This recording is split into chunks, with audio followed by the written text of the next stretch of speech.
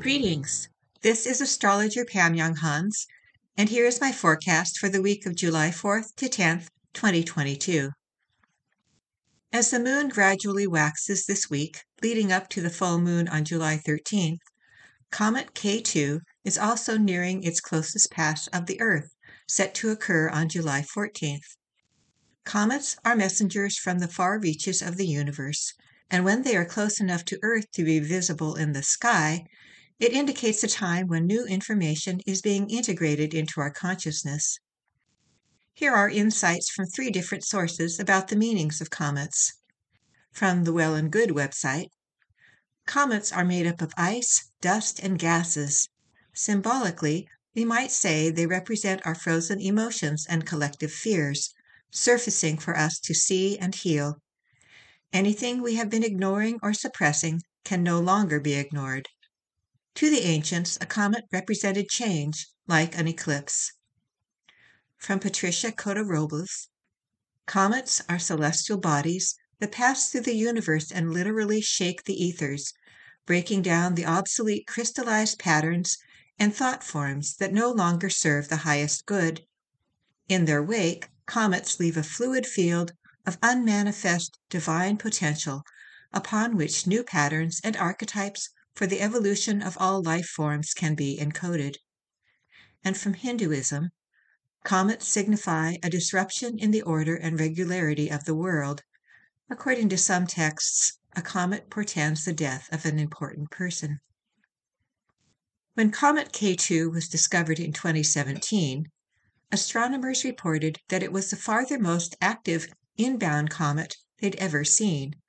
Comets are mostly rock and ice, and usually become active when they are warmed by the sun. But Comet K2 was already active in 2017, when it was between the orbits of Saturn and Uranus, and thus very far away from the sun. The energies of Comet K2 will be strongly woven into the impact of next week's full moon. This is already a highly significant event due to the moon being conjunct Pluto, square Eris, sextile Neptune, and trine Uranus and the North Node at the time of the lunation. More on this in next week's journal. Here is my list of the important daily aspects that are occurring this week, along with my brief interpretations of each. On Monday, Mars enters Taurus. Mars will transit Taurus from July 4th to August 20th. During these weeks, our actions are guided by the tortoise, as in slow and steady wins the race. We are motivated by a need for security and comfort. If we do become angry, it may be expressed primarily in stubborn resistance or quiet brooding. Also on Monday, Mercury enters Cancer and then sextiles Mars. Mercury will be in Cancer for about 4 weeks, until it enters Leo on August 4th. During this time, our emotions have a strong effect on our thoughts and words. With Mercury sextile Mars today, this is a good time for communicating with empathy, but also with directness. On Tuesday, Venus is semi-square Mars. This minor aspect indicates a conflict between the need to connect and the desire for autonomy. On Wednesday, Venus is sextile Chiron. This subtle influence provides an opportunity to do some personal healing in the area of relationships. Also on Wednesday, Mercury is semi-square Uranus. While this minor influence can indicate an openness to new insights, it can also be challenging to communicate our thoughts with clarity, as the mind can be scattered and the right words may be elusive. There are no major aspects exact on Thursday. On Friday, Sun is square Chiron. Some people may be more sensitive than usual today, easily going into fight or flight mode due to taking things personally. Also on Friday, Mercury is square Jupiter.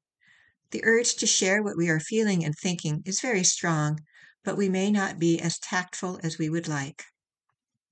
On Saturday, Mercury is sesquiquadrate Saturn. If we misspoke yesterday when Mercury squared Jupiter, we may see the fallout today. Conversations can either be serious or accusatory, and it may be hard to rebuild broken trust. On Sunday, the Sun is sextile Uranus. This aspect encourages us to try something new today, or to be more fully authentic in some area of our lives. Also on Sunday, Saturn is Quincunx Ceres. Our need for independence may not sit well with family members if their need for security feels somehow threatened. If your birthday is this week, this is a year to try something new based in a knowing of what is most fulfilling to you. It is not necessary to make a long-term commitment to any one enterprise. Rather, it is good to experiment with several options as you are in a process of discovering what you truly want and need. It is also important this year to take time for self-care, which can be hard for Cancer natives who are used to caring more about others' needs than about their own. If you are not feeling supported by the people in your life, this is an opportunity to express love and understanding for the part of you that perhaps has never felt it was okay to have personal needs.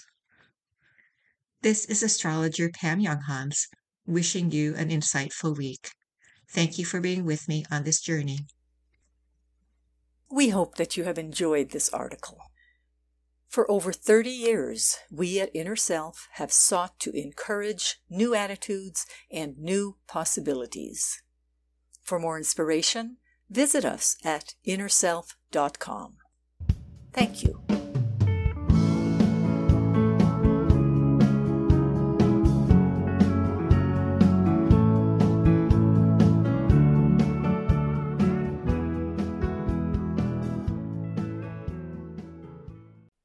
Visit the Inner Self Market for new attitudes and new possibilities.